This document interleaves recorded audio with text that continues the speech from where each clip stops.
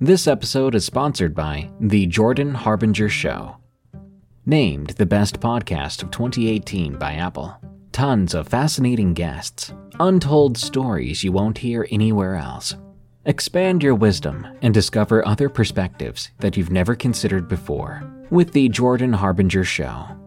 Join Jordan as he interviews high-profile people as well as intriguing personalities. Each episode features a discussion that might just take you anywhere. I recommend episode 970, where Jordan and guest Annie Jacobson talk nuclear annihilation. How likely is it? How scared should you be? And what comes after? There's also episode 886 with David Farina, which delves into the wacky world of flat earthers. These episodes are great starting points, but you're sure to find deep, interesting, and thought-provoking topics throughout Jordan's catalog. Turn off the music and turn up the wisdom with The Jordan Harbinger Show. We really enjoy this show and we think you will as well. There's just so much here. Check out jordanharbinger.com/start for some episode recommendations or search for The Jordan Harbinger Show. That's HARB as in boy, IN as in Nancy, GER. You know, some people enjoy composing their own music, chord by chord, and others are happiest when they come across that one perfect song. Work is not a lot different than that. Whether you prefer building your own workflow or using a pre-made template, with Monday.com, you and the team can work in a way that's comfortable for everyone. Tap the banner to go to Monday.com and build your own amazing workflow, or find an awesome template. No judgment. The Midwest United States is known as the breadbasket of America, producing the bulk of our wheat, as well as a number of other food staples. But food is not the only thing the Midwest produces, unless you're talking about the people. Because the Midwest harbors loads of unique and terrifying monsters. Some of you may have heard of, others you might not have, but all of them are beings you don't want to find yourself face to face with, day or night. So let's give a big good luck to Illinois, Indiana, Iowa, Kansas, Michigan, Minnesota, Missouri, Nebraska, North and South Dakota, Ohio, and Wisconsin, because that's where these allegedly real monster sightings come from. If you've got a story you'd like to share, you can send it to us at darknessprevails.org. The Field Stalker, from NamesJames0933, location, Michigan. This happened in 2002. I'm a bit of a loner, and at the time I spent most of my days hunting, fishing, or working as a freelance carpenter handyman for the neighboring towns. I lived in a wooden cabin that I built on a small amount of land I owned. It was located not too far from Lake Huron. I always craved isolation and had the perfect setup for it. People never bothered me unless they had inquiries about fixing up their house or crafting a piece of furniture. I had everything the way I wanted it to be, but something decided to inhabit my land that would mark the end of my days of solitude. I remember it being a particularly cold and snowy December day when I first saw it. Huge powdery flakes floated down to my roof with light thumps as I sat around the fireplace, warmth coating me while I cooked up some rabbit stew. As I reached into the cauldron to pour some of the stew into my bowl, I heard a loud shriek coming from outside the cabin. It was so loud and abrupt that I dropped the scalding hot bowl onto my legs in the floor. I yelled out a curse as the bowl shattered. I picked myself up, aggravated now, and I swung open the door to find whatever it was that screwed up my dinner. The snow was falling heavily as I patrolled around my cabin. My footsteps crunched loudly into the white ground as I searched the surrounding area, but I could not seem to locate the source of that noise. The bitter cold was starting to constrict my movement, as the small amount of adrenaline that I had was beginning to wear off now. It must have been 10 degrees below, so I turned back to my cabin. but it was then that I saw what must have made that shriek. On the opposite side of the cabin, I saw an animal lying in the blinding white sheet, and I thought it must have been a large raccoon or groundhog. I trudged my way through the snow towards it, but as I got closer, I saw that it was something else. A mostly eaten deer lay on the ground, as fresh red was still seeping out of its shredded stomach and throat. Its legs were gone, and pretty much all that remained was a head attached to a mangled torso, fear still present in its glossy eyes. My mind immediately shifted to bear, but even a bear couldn't have done this much damage so quickly. Wolves, maybe, I thought. It was right then that I noticed a set of tracks that led up to the remains. Not those of a wolf or a bear. They looked almost human. However, one of the recurring prints was noticeably bigger than the other. I stepped back, and I began to back away from the deer. As I turned my head, I noticed a similar set of tracks through the huge falling snowflakes that led into the nearby forest. I followed them, but I began to feel uneasy as I approached the tree line. The snow was falling heavier by the second, and it was starting to become difficult to see at all. I thought I saw a flash of something race by me about 30 feet to my right, but I didn't hear any sound. I made my way over to where I saw the movement, and I felt anxiety flood over me as I saw the same set of tracks now leading toward my cabin. I quickly shifted my gaze to the cabin, and in between the falling snowflakes, I could see a figure standing beside the house. "Hello," I yelled out. "You're on private property. I'd get going now if you don't want any trouble." I began to jog towards it. As I approached it, something seemed wrong. It didn't look like a person. Its skin was whiter than the snow around it, and it had an unnatural figure that twitched and writhed in front of me. I lost my focus as I gazed upon it, and I tripped in the deep snow. Quickly, I picked myself up and wiped the frost from my face. I saw it sprinting off into the distance, well over 100 yards away now. I stood up and took aim, as I had brought my rifle with me, but it moved faster than any living thing I'd ever seen. Before I knew it, it was completely out of sight. I quickly raced inside and barred the door shut, and I sat there for a while. What did I just see? I thought to myself. A few weeks passed by, and I sat up late wondering if that thing was going to show itself once more. I didn't know what it was, but curiosity was starting to nag at me as I spent my days sitting on the porch, scanning, watching, observing my land to find that thing. Time dragged on, and I was beginning to run low on food as I hadn't gone hunting in some time after seeing that creature near my cabin. But I had to eat, and I didn't like venturing into town for food. No, I liked my food fresh. I bundled up, and I made my way into the forest to get some fresh meat that could sustain me for a while. I walked through the snow, scanning the area nervously as paranoia gripped me tightly. I was almost to my tree stand that I had used to acquire much of my food. I swung my rifle around my back, and I made my way up the tree, looking every which way as I did so.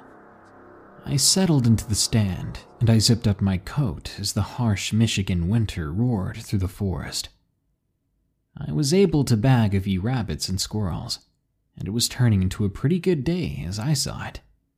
I had gotten enough food for the next few days. As I was about to call it a day, I was packing up when I heard something walking through the snow a good distance away. I quickly leaned up on the edge of the stand, and I looked out to see a huge buck walking by. A buck this size would last me a good amount of time throughout the winter, and I actually felt myself salivating. I positioned my rifle to take down the beast. As my finger caressed the trigger, I was readying myself, but as I did, I saw a familiar flash go by, and the buck went with it. My ears were still ringing from when I fired. I looked out to see a horrible sight. I missed, and that thing had taken the deer down to the ground and was tearing it apart. It was so quick and efficient that the buck was alive for most of it. I couldn't believe what I was seeing. I watched as the buck's life slipped away, and the creature seemed to bathe in the viscera. It seemed more like a glutton than something that was starving. Not thinking, I pulled my rifle back up, and, hands trembling, I fired again. Whatever it was, I hit it, because the thing reared up, red all over its face. I had gotten its attention, but I don't think I heard it.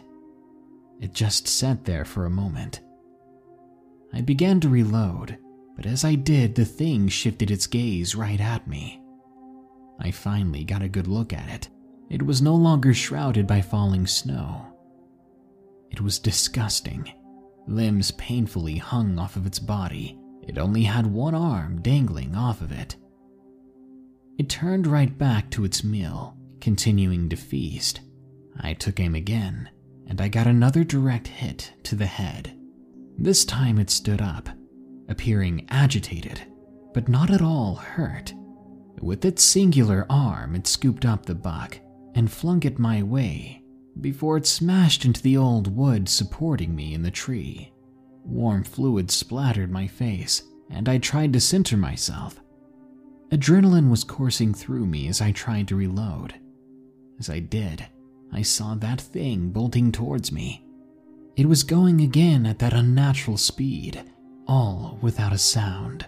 I realized then that that buck couldn't have seen his own demise coming, even if he tried.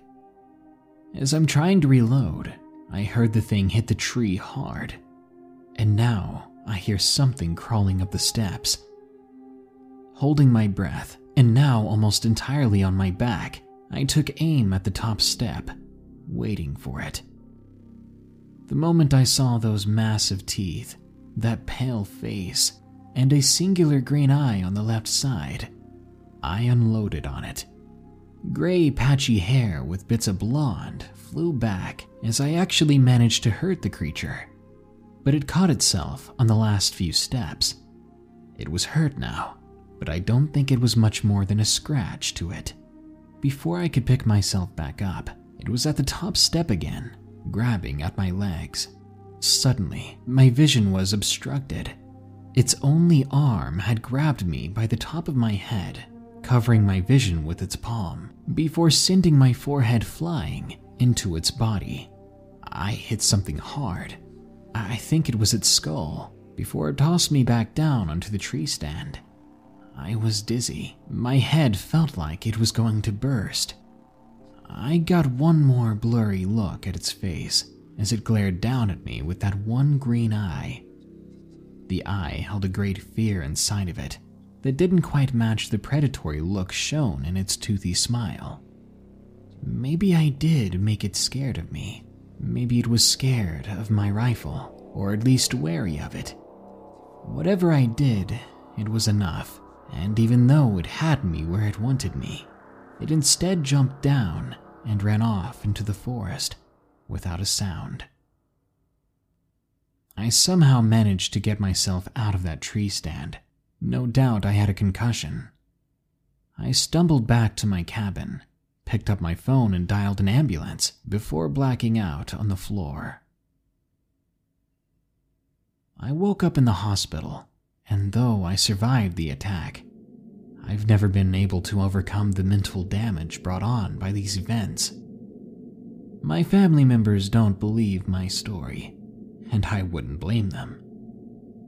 I left my property and I've made sure that I'm constantly surrounded by family and people. I wanted to be so far away from that creature that all it was to me anymore was just a story. But every white flash of snow takes me back to that tree stand where that thing nearly ended my life. Skinwalker from Wendigo 6666. Location, Michigan.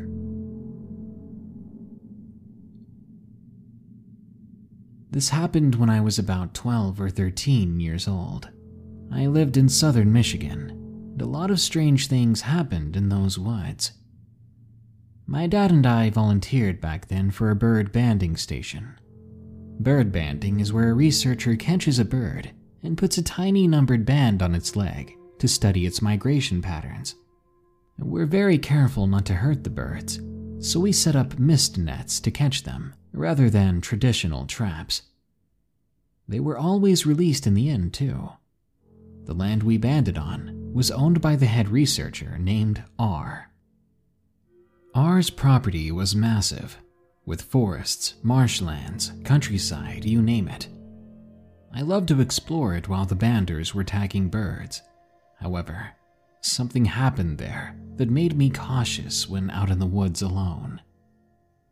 It was a slow summer morning, and as I was walking through the forest enjoying the day, I suddenly hear this wailing sound. It sounded like a distressed deer or cat, or maybe both. Being the big animal lover that I was, I went looking for the wounded animal. It wasn't long before I came to the edge of the property, but something was wrong. The noise sounded further away than it did before, though I was certain that I had moved towards it. The woods around me were also completely silent, like something had obviously spooked the wildlife. I happened to look to my left to see a hunter's blind. Once I drew closer, I noticed something bizarre. The blind had been badly torn on the sides. It was as if someone sliced into it or out of it. Then I hear the same distant wailing sound again, so I did something dumb. I tried to mimic the noise as best I could, right back at the thing. I was hoping that whatever it was would reveal itself to me. About 5 minutes later, I heard this low growling noise. It was coming from 20 yards to my left. Even after wandering the woods for most of my life, I've never heard a sound quite like that before. I knew that I had to get away from it. I made a run for R's house, and it wasn't long before I came to his yard, and I stopped to catch my breath. But suddenly, I hear the same low growl, only 10 yards away now. It's coming from the bushes close to me, and when I turn and look, I see, of all things, a deer looking at me and growling. There was something off about that deer. Its eyes didn't look like a deer's either. I was so terrified that I immediately ran to find R, who was in a nearby research shed. I told him about this deer that had growled at me like some sort of big cat or dog. He was a very scientific guy after all. I thought he'd either disbelieve me or teach me something that I just didn't know. But at the back of my mind, I knew that this was no deer.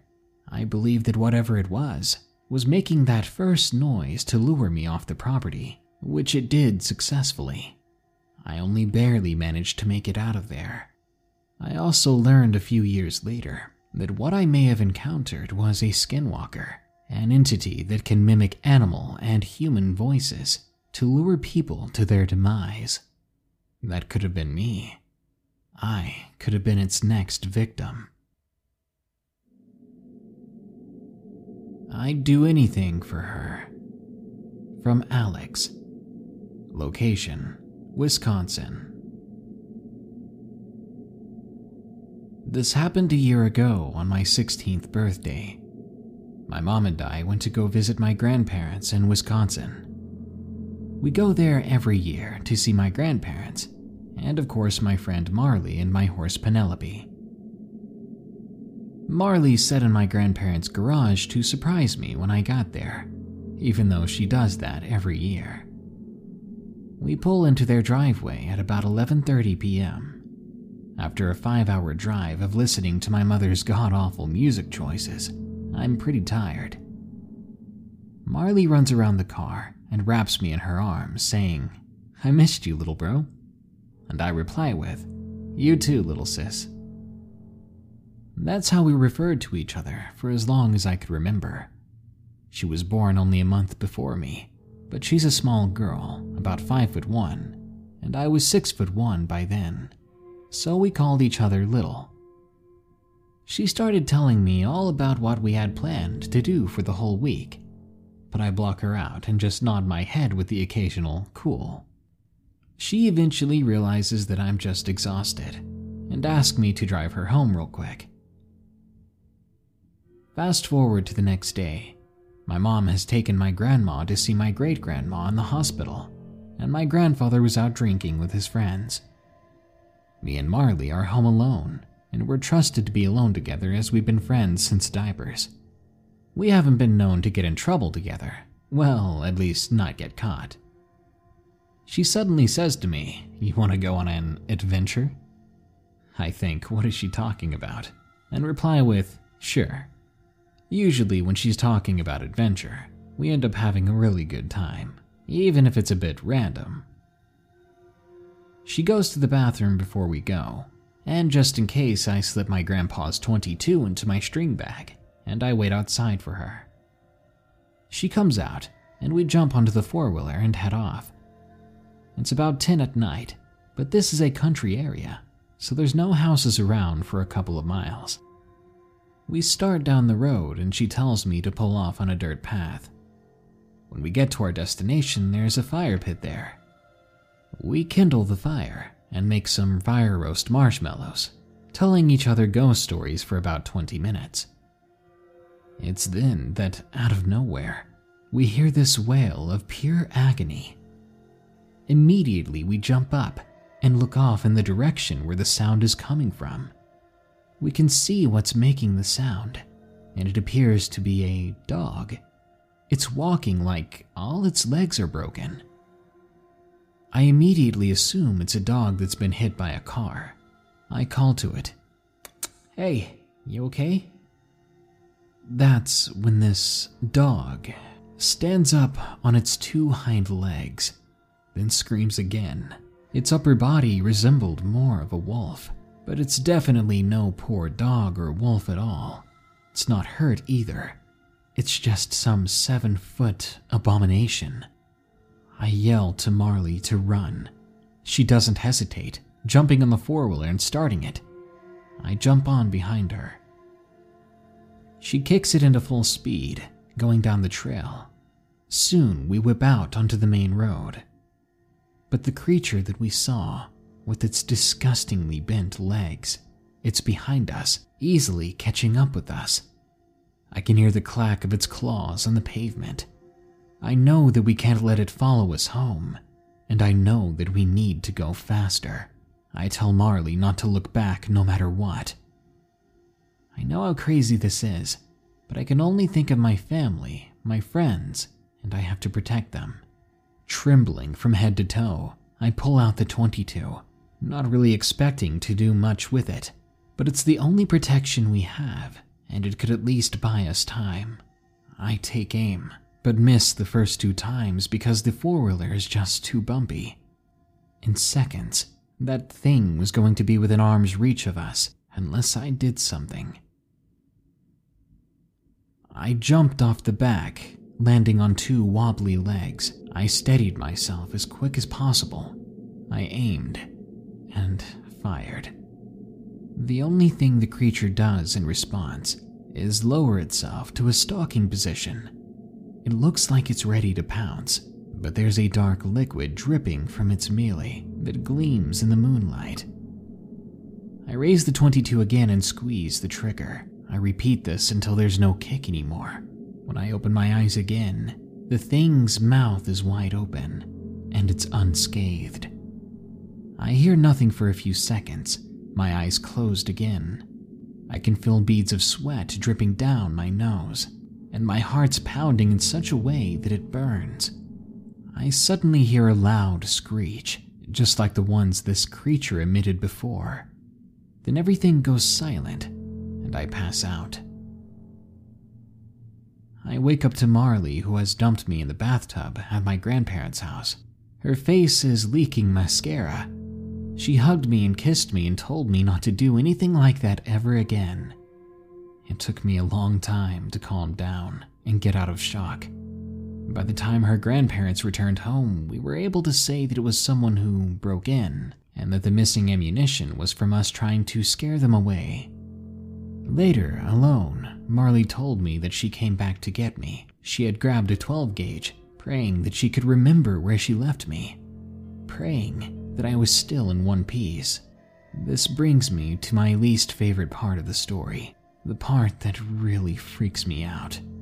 She says when she came to where I was unconscious, back on the ground, and that wolf-like thing was standing over me, licking at my forehead. She said it was licking little dots of red, breaking my skin in some places due to its rough tongue. As soon as the headlights on the ATV hit it, the creature stopped tasting me and stared back at her. It snarled, backed into the woods, and disappeared. That creature could have ended me if that's what it wanted to do. But instead, it seemed to be savoring my still living body. I know I'll never go back into that part of the woods again. I'm not going to risk my life or hers for whatever reason.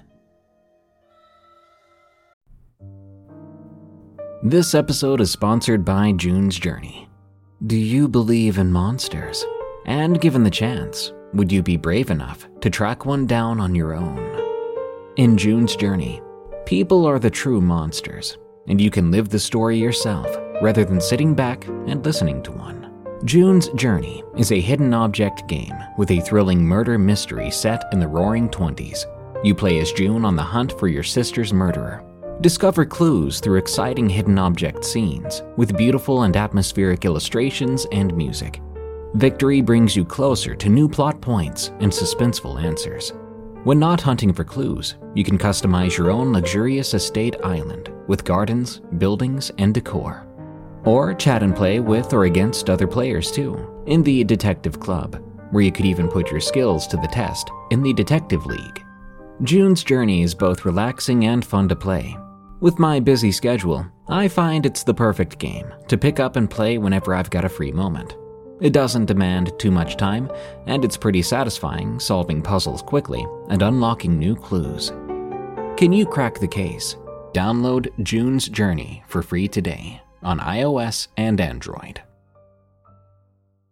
Introducing Bluehost Cloud, ultra-fast WordPress hosting with 100% uptime. Want a website with unmatched power, speed, and control? Of course you do. And now you can have all three with Bluehost Cloud, the new web hosting plan from Bluehost. With 100% uptime and incredibly speedy load times, your WordPress websites will be dependable and lightning fast on a global scale. Plus, your sites can handle even the biggest traffic spikes without going down or lagging. And with Bluehost Cloud, you get 24/7 WordPress priority support, meaning you're connected to WordPress experts anytime you need them. Not to mention, you automatically get daily backups and world-class security. So, what are you waiting for? Get Bluehost Cloud today by visiting Bluehost.com. That's Bluehost.com. Our bodies come in different shapes and sizes, so doesn't it make sense that our weight loss plans should too? That's the beauty of Noom. They build a personal plan that factors in dietary restrictions, medical issues, and other personal needs so your plan works for you. Noom doesn't restrict or shame when you want to treat yourself. Their flexible program focuses on progress instead of perfection. You don't have to give up carbs or anything. And with their daily lessons, you can learn something new about your food choices every day. After just a few days of using the app, I learned how to recognize cues for overeating and how to choose the right foods to feel full. Stay focused on what's important to you with Noom's psychology and biology-based approach. Sign up for your trial today at Noom.com. That's Noom.com. noom.com and check out Noom's first ever cookbook, The Noom Kitchen, for 100 healthy and delicious recipes to promote better living. Available to buy now wherever books are sold. Late at night. From Kogi, L. Location: Franklin, Ohio. I had just quit my job. It was low pay, and I was going to start a new one the week after that paid much more. My girlfriend and I were very excited, not only because of the pay, but also because we would be able to work together, as she worked at the same job. This particular night, she didn't have to work, so we stayed up late watching movies and shows on the internet. It was about 2 a.m. when I realized that my girlfriend had fallen asleep. I always had a harder time going to sleep, so I turned off my phone and rolled over, cuddling my girlfriend and shutting my eyes. I laid there for a solid 10 minutes when I started to feel uneasy. Slowly, trying not to wake up my girlfriend, I looked over the room, just barely rolling over. I don't know why, but I felt like something bad was watching us. I immediately thought to myself that I was probably tired or even having a small panic attack. You see, I do have panic attacks at random times, and anyone with anxiety can tell you the feeling is like you're scared or just unsure of things. So I was thinking it was just a mini freakout. I rolled back over to hold my girlfriend again and tried to get some sleep. I closed my eyes, and I could tell that I was finally beginning to drift off, until I heard something. It sounded like something brushing against the top of my doorframe. It was as if someone was standing there with a bristle brush and was rubbing it ever so slightly against the top of the doorframe. Now, to give you a rundown, my bed is a long ways to my wall and right beside the door. I looked down at my phone to see the time, and it was about 2:48 a.m. I tried to tell myself that it was nothing, and I closed my eyes again. When I was closing my eyes, I could swear that something was right over me, looking down at me intently. I could literally feel myself starting to sweat as pictures of whatever it could be swept over my brain. I slowly opened my eyes just enough to look down toward the door. At first, I saw nothing but the dark hallway. Then, as my eyes adjusted, I could make out a figure. I definitely wasn't hallucinating. Whatever it was disturbing to look at. It was all black, with what appeared to be hair all over it. It had a long, thin neck, and the longer hair on it was on the back of the neck, kind of like how a horse's hair goes down the neck. Maybe it was a mane. Its head was the same thickness as its neck. It had hair-like bangs covering its face. I could not see its body, but I knew it must have been big enough to collide against the doorframe, and especially so if it had such a big neck and head. I stared at the thing in disbelief, shocked, wondering if I had lost my mind. Its neck stretched out, the hair dangling down from its neck, and it turned my way. I stopped breathing immediately. I could barely see its eyes, but from what I could see, they were white with a black ring on the inside. Its neck continued to stretch out, moving up towards my face. I closed my eyes tightly, and I started to pray. I then peeked through my eyelids and saw nothing. When I opened my eyes fully, I saw that the thing was gone. In that instant, I jumped up and turned on the lights fast. There was no sign of the thing. I ran to my son's room in a panic to check on him, but he was sleeping soundly. Still feeling terrified, I grabbed my son and laid him in bed with me and my girlfriend. A few days after that, I moved our bed to the other side of the room. I don't know what it was or what it wanted, but I want to be prepared if it comes back. Something tells me that I might be seeing it again.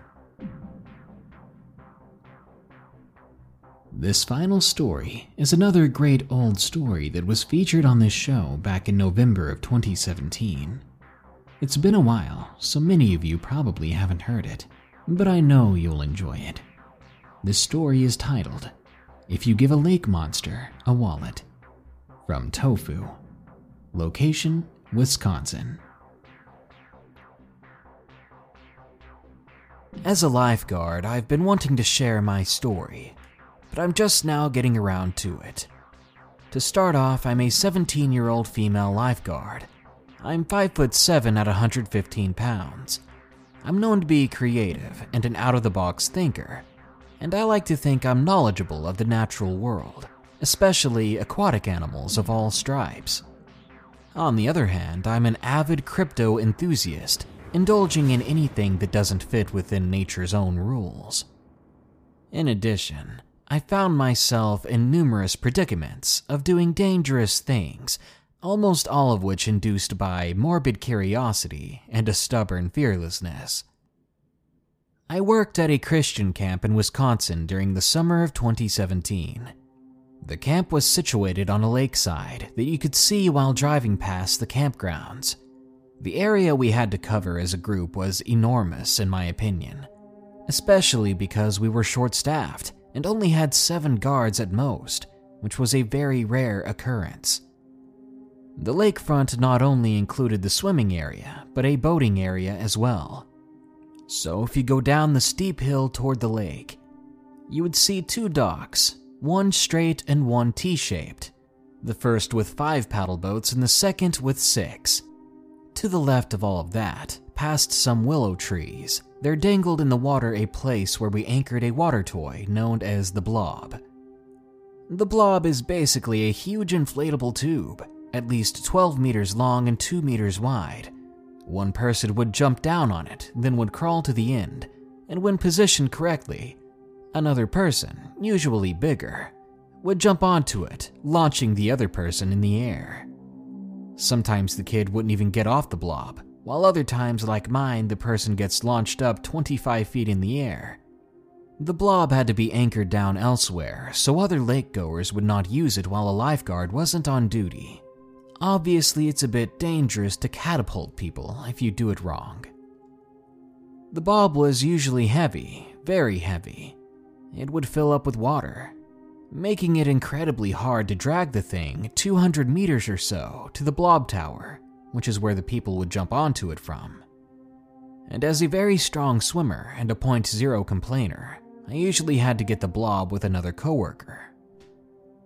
Around 150 meters away from the Blob's anchoring point, that's where the beach starts.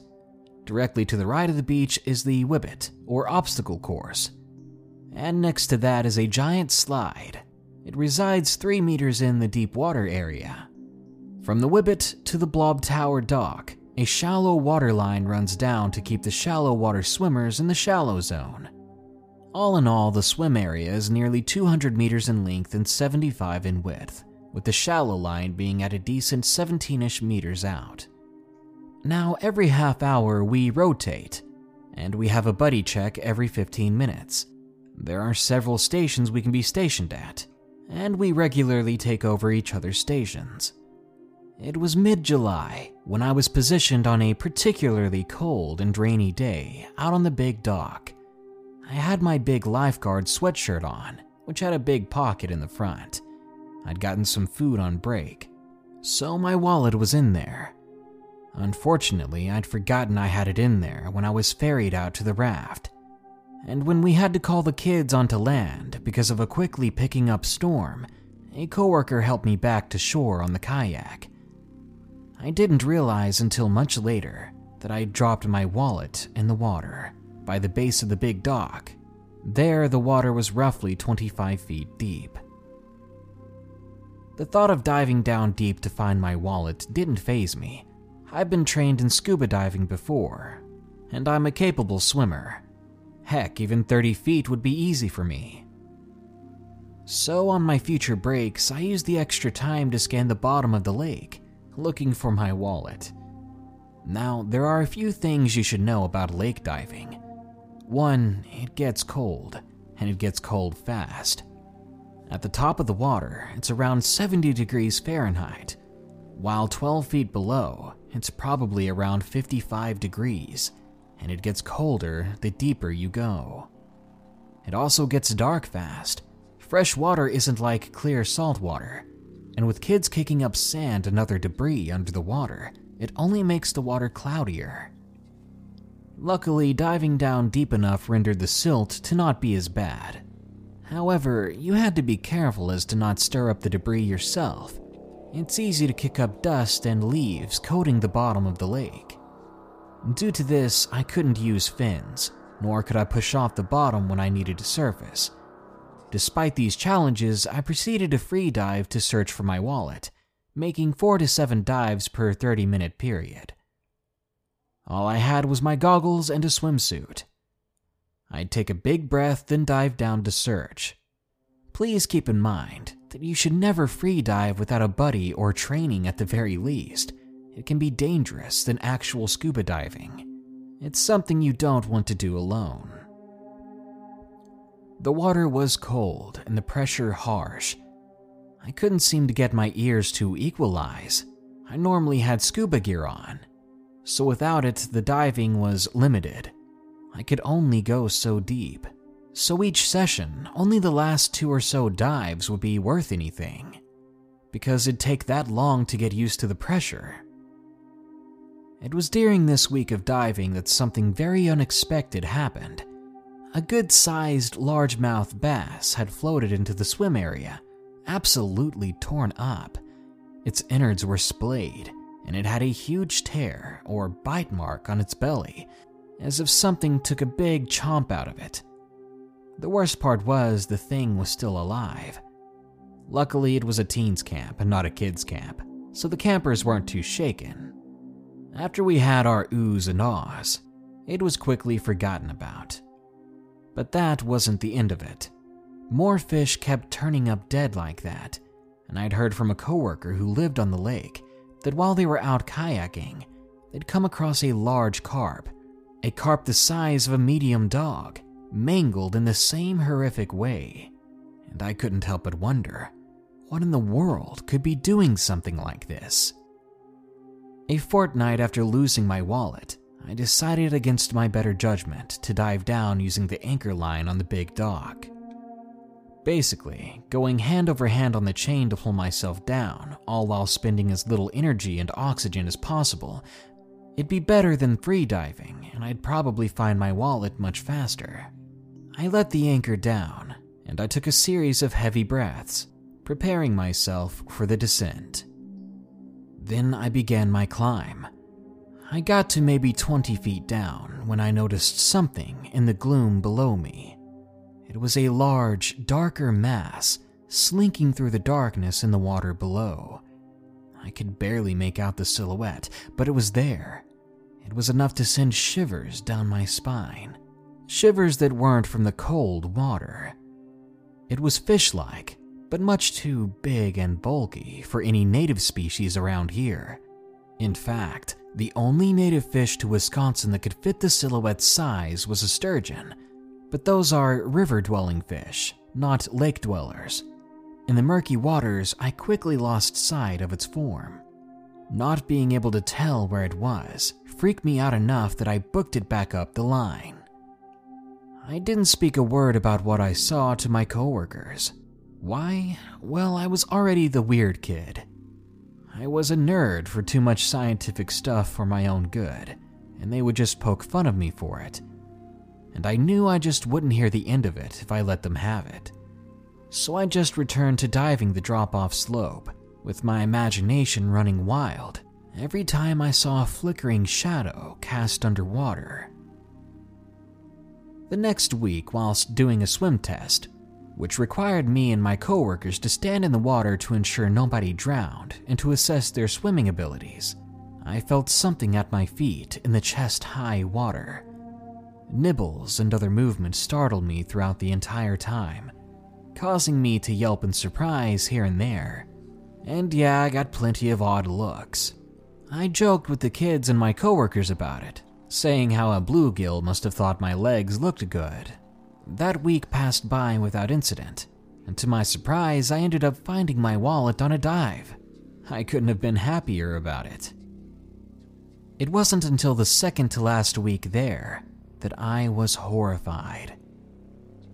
Kids were running to my coworkers and I left and right, talking about something pecking and biting them while in deeper water, and right next to the swim line. One kid even reported he felt something chasing him. We assured them it was probably a bluegill defending its nest, despite being well out of the spawning season. But there was one final thing that had me on the radio, calling down to the head guard. You see, one of the kids' swimsuits had been torn to shreds by something. Starting at the seam of the bottom, a long and large piece of cloth had been ripped off and torn up. Luckily, the suit was double layered, so only the outer layer was damaged. I asked the crying girl what happened, and she explained that her friends and herself were swimming over by the shallow swim line, when suddenly she felt something tug on her swimsuit. I asked her if any of her friends were by her, and she responded with no. When I asked her where she'd been swimming, she pointed directly where I was standing a fortnight prior. To stop them from panicking, I told her that she might have just caught it on something, even though I knew damn well there were no debris in that area or vicinity. And then there came the last kid. His arm was bleeding something fierce. His forearm was covered in tooth-sized holes, hundreds of them, and they spanned a diameter of about 15 inches. The bite partially went up his bicep, and there were bleeding holes on the underside as well. The kid had to be calmed down, then was rushed to the hospital to receive nearly 100 stitches. From the looks of it, the kid was lucky he didn't lose an arm. After talking to my coworkers at a sort of lifeguard dinner outing, one of the more serious coworkers of mine piped up about seeing something. He claimed to have seen huge fish when they were untangling the buoy lines that would attach to the blob. Others piped up about feeling something swimming by them on particularly hot days while they were sitting in the water at water toys. Another coworker confessed to seeing something by the blob whilst doing a body search, but didn't see anything. I mentioned my experience then, and despite all of this evidence, we never made a move against it to see what it was. Even after the guard season had ended, I still find myself thinking deeply about this incident. I don't know if what I saw was in fact a new species, which wouldn't be too big of a surprise as the lake housed rare freshwater jellyfish. Then again, considering the size of that bite mark, it may have been some sort of lake monster. Either way, I'm still highly curious about it, and I would like to take a dive there to see what I can find, despite the danger. Whether I like what I find, that'll be another story in the future, if I survive to tell that story. If you find yourself in one of the states in the Midwest United States, don't worry. The odds of you becoming chow for something strange and terrifying are pretty low. So go on, enjoy yourself, frolic through the fields, hunt down some deer, and just ignore those strange howls coming from the wood's edge. The people that do wind up as food are the ones that are a little too curious. Good night. Be sure to like, share, comment, and subscribe if you enjoyed the video. Don't forget, you can share your story with us at darknessprevails.org. If you want to support the show, you can go to patreon.com/darknessprevails, or you can browse our merchandise at teespring.com/stores/darknessprevails, or by clicking the shop button below if you're watching on YouTube. Now then, here are my 5 favorite early comments from the previous video about 8 scary hunting stories. My kid says, video idea, when cryptids attack. That's basically most of the stories I do, but it's a unique enough title that I would probably take that idea from you. Thank you. Jay Gona says, I like turtles. Jay, I think we all like turtles, actually. If you don't like turtles, I think you might not be human. Bori Kua says, sweet freaky stuff. My undercarriage is itchy. Well, come on, give it a good scratch. It doesn't matter who sees. Real men go out of the way to scratch themselves in public. At least that's what my father said before he was arrested. Alexander Hamilton says, "Legit just finished up a day's hunt, and this is what I come home to. Thanks, Darkness." God, that sounds satisfying. If I wasn't such a boring person, I could do that too. Go out for a hike, come home to some hiking scary stories, and just have a great night. And Kieran Hall says, "Another graveyard shift with Darkness. Going to be a good night." Hex yeah, just be sure to comment today so we know you're still alive and kicking. Well, that brings us to the end of this episode of Darkness Prevails. But don't you worry, more scary stories are on the way soon, so stay tuned. Until next time, here are the credits to my incredible patrons who continue to donate. Remember, stay safe out there and stay creepy, because this world is a strange one.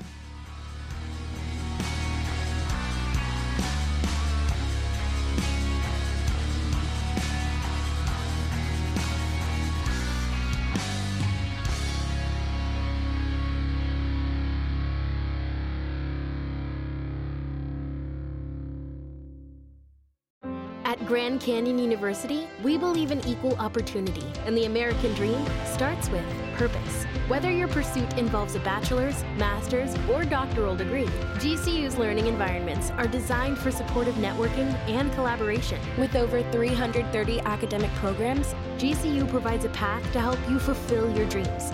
The pursuit to serve others is yours. Find your purpose at GCU.